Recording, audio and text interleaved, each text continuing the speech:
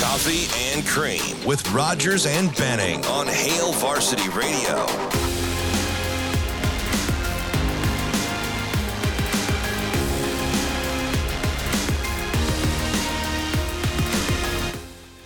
Hey, welcome back, Coffee and Cream. DB, Andrew Rogers, Shane Schillerberg. Happy to have you with us. ESPN Radio, 590 here in town, live on Twitter, live on YouTube, the Herd at Sports YouTube page.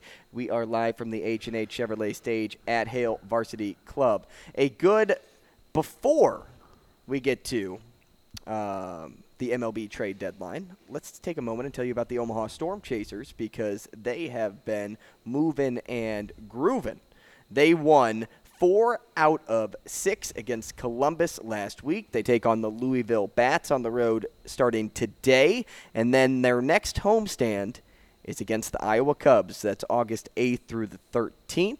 That week is also a big week for golf fans in town because that is the Pinnacle Bank Championship over at Indian Creek. So there's a lot to do and a lot taking place next week here in Omaha. But make sure you give the Storm Chasers a shout. Bark in the Park, that is Wednesday the 9th. There are $2 deal days. Corn Chasers night on Friday. Family and Faith night Saturday, and then it's Family Fun Day on Sunday. So just a lot to do over at the Omaha Storm Chasers. Now, we mentioned yesterday Nicky Lopez getting traded out of the Royals system.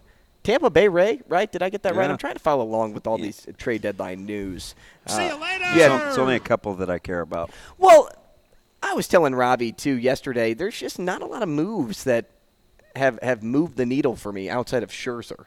Like Savali yesterday was a big one. I mean, he was the Guardians' hottest pitcher. He's going to the Rays. Kind of a weird move for the Guardians after losing Bieber. Yeah. So that stuff was a little weird to me, but good on the Rays for picking up a guy that has a really nice arm. But aside from that, like Mark Canha to the Brewers. Like, what does that do for you? Well, the one that I'm potentially interested in would be Verlander. Would Verlander be on the move to L.A.? The problem is he's reading yesterday. Like if he gets into the option for next year, if he gets to 140 innings, I think you're on the hook for $90 million. So is it worth the squeeze? Yeah, and he'll be 41. But that one kind of. But still, when was the last time he won a Cy Young? It was recent, right?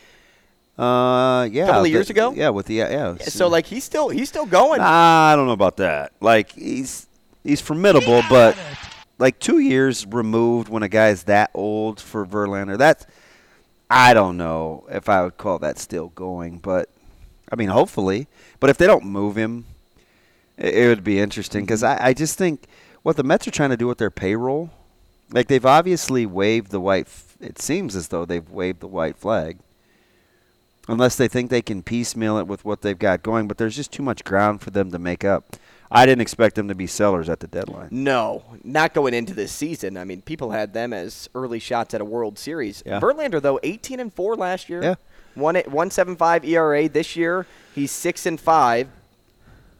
3.15 ERA. That is a pretty big leap. And age could be a factor. Well, I mean, 140 innings next year gets you to like.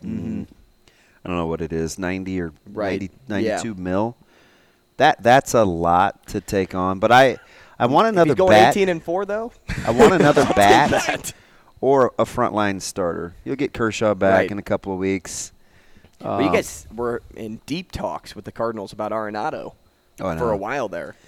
And Dodgers got a lot of prospects too. Mm-hmm. Well, and that's the other reason why the Dodgers really tick me off. Is because they have the ability to spend, but they're also a developmental system where they can really put together a nice package to spend. You know who's in an interesting spot? If you're the Yankees and you're 10 out, are you selling? Am I selling if I'm the Yankees? Doesn't even seem right. No. You're not making up 10 games, though. You're just not healthy enough. Not in the East. The East is too strong this year to make up 10 games. I mean, and here we are saying that about a team that's 55 and 51 or whatever. How many games back are they? You said 10? 10. 10, and the Cardinals are 11 back, and they've won 47. Get up, baby. It's just it's tough. Where are the Yankees at in the wild card race? I'm not sure on the Maybe like 4 or 5 back. Because the Angels, I think, are 5. They're only 3.5 back, but Okay. they'd have to pass 6 teams. Right, because you got Big the leap. Yeah. It's a big leap. I don't know if I'm 5 teams selling, safely. though, if I'm the Yankees. I'm probably seeing what I can still do with that lineup. Volpe hasn't been anything special. No, Like, I mean, not after what the is he first batting? weekend when we watched him steal bases Right. over and over and over on loop, and I'm like, are we really doing this in the first week Yep. of baseball? Well, we were also talking about our buddy from Tampa that was our Cy Young winner that super early. Yeah. But Well, nothing hurts me as bad as what's going on in Seattle. Even though, don't look now, only 5 back. Well, and losing Sewald wasn't that bad because you still had Andres, can't remember his last name, starts with an M, Munoz. I got there. But Sewald going to Arizona is a very good addition for that team that is still on the fringe of holding on to the West. I still think Seattle may make a run. They could. They easily could. Castillo looks really good right now on the bump. They kept their pitchers. Now he actually looks like a Cy Young. Their candidate. offense has been okay. Rodriguez is starting to heat back up, so that's a good thing for them. They're still minus 10 in run differential, though, if you can believe that.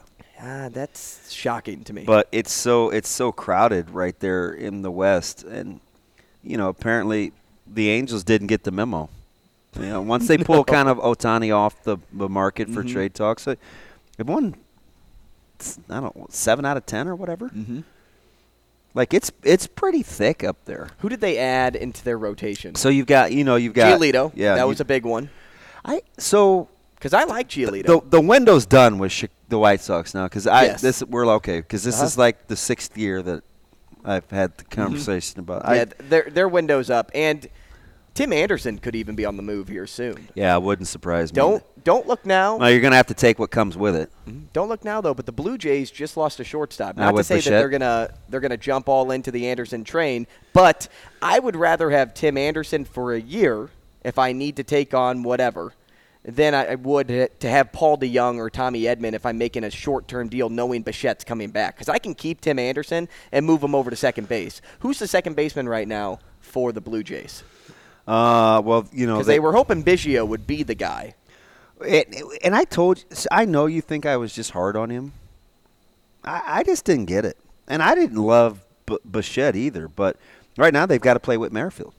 But he's been. I mean, old at second Whit Merrifield. at Right. second base. Yeah. Right, but you put Whit in right. We joke about that like 2 months ago. I'm like, this is The Whit of old. Yeah, it was right before the All-Star break, so it wasn't that long ago. But I was like, wait a minute. Because last year Whit All-Star was bad. I was like 284, whatever he was hitting at the time. I was like, was this the same guy that everybody was booing in Toronto when they acquired him from Kansas City? Yeah, last year he was batting 281, but it wasn't a good 281 because he only played 44 games last year. Yeah. So it was a small sample size. But that was coming off batting 240 in Kansas City.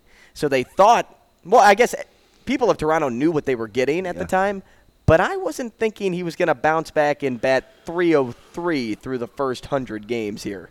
So, I mean, That's pretty shocking. You've got the Blue Jays, the Red Sox, the Angels, and then the Yankees in that wild card deal. And this 3.5 back are the Mariners. Now, they got to jump some teams too, but it is so crowded at the top. I just actually, I mean, all things considered, I'm just happy to see the Diamondbacks cool off a little. For the Dodgers' sake. Yeah, because that was starting to be a little bothersome. Now, the Dodgers act like they don't want to play that well right now either, but I think everybody's kind of struggling in the West. I think if you look and you see that the Padres are 52 and 55 with that payroll, I mean, how upset are you right now? And you've got a good manager. Maybe Melvin's one of those guys that can't manage a lot of good players. Maybe he needs to be back in Oakland where he was winning manager of the years with upstarts. Yeah, I don't know. I just know why. And everybody would tell me for like 3 years, the most underrated player in Major League Baseball. This is when Chapman was still in A. And I was like, if you guys keep telling me that these last 3 or 4 years, how underrated is he? Everybody. At some point, Matt Chapman is just good.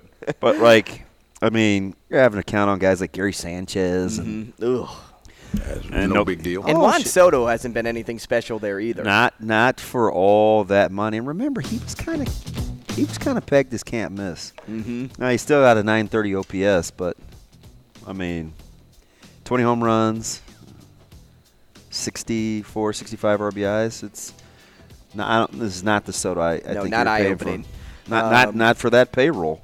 The trade deadline closes at 5 p.m. tonight. We'll see if another big deal happens. I'm actually on the side that there won't be another big trade.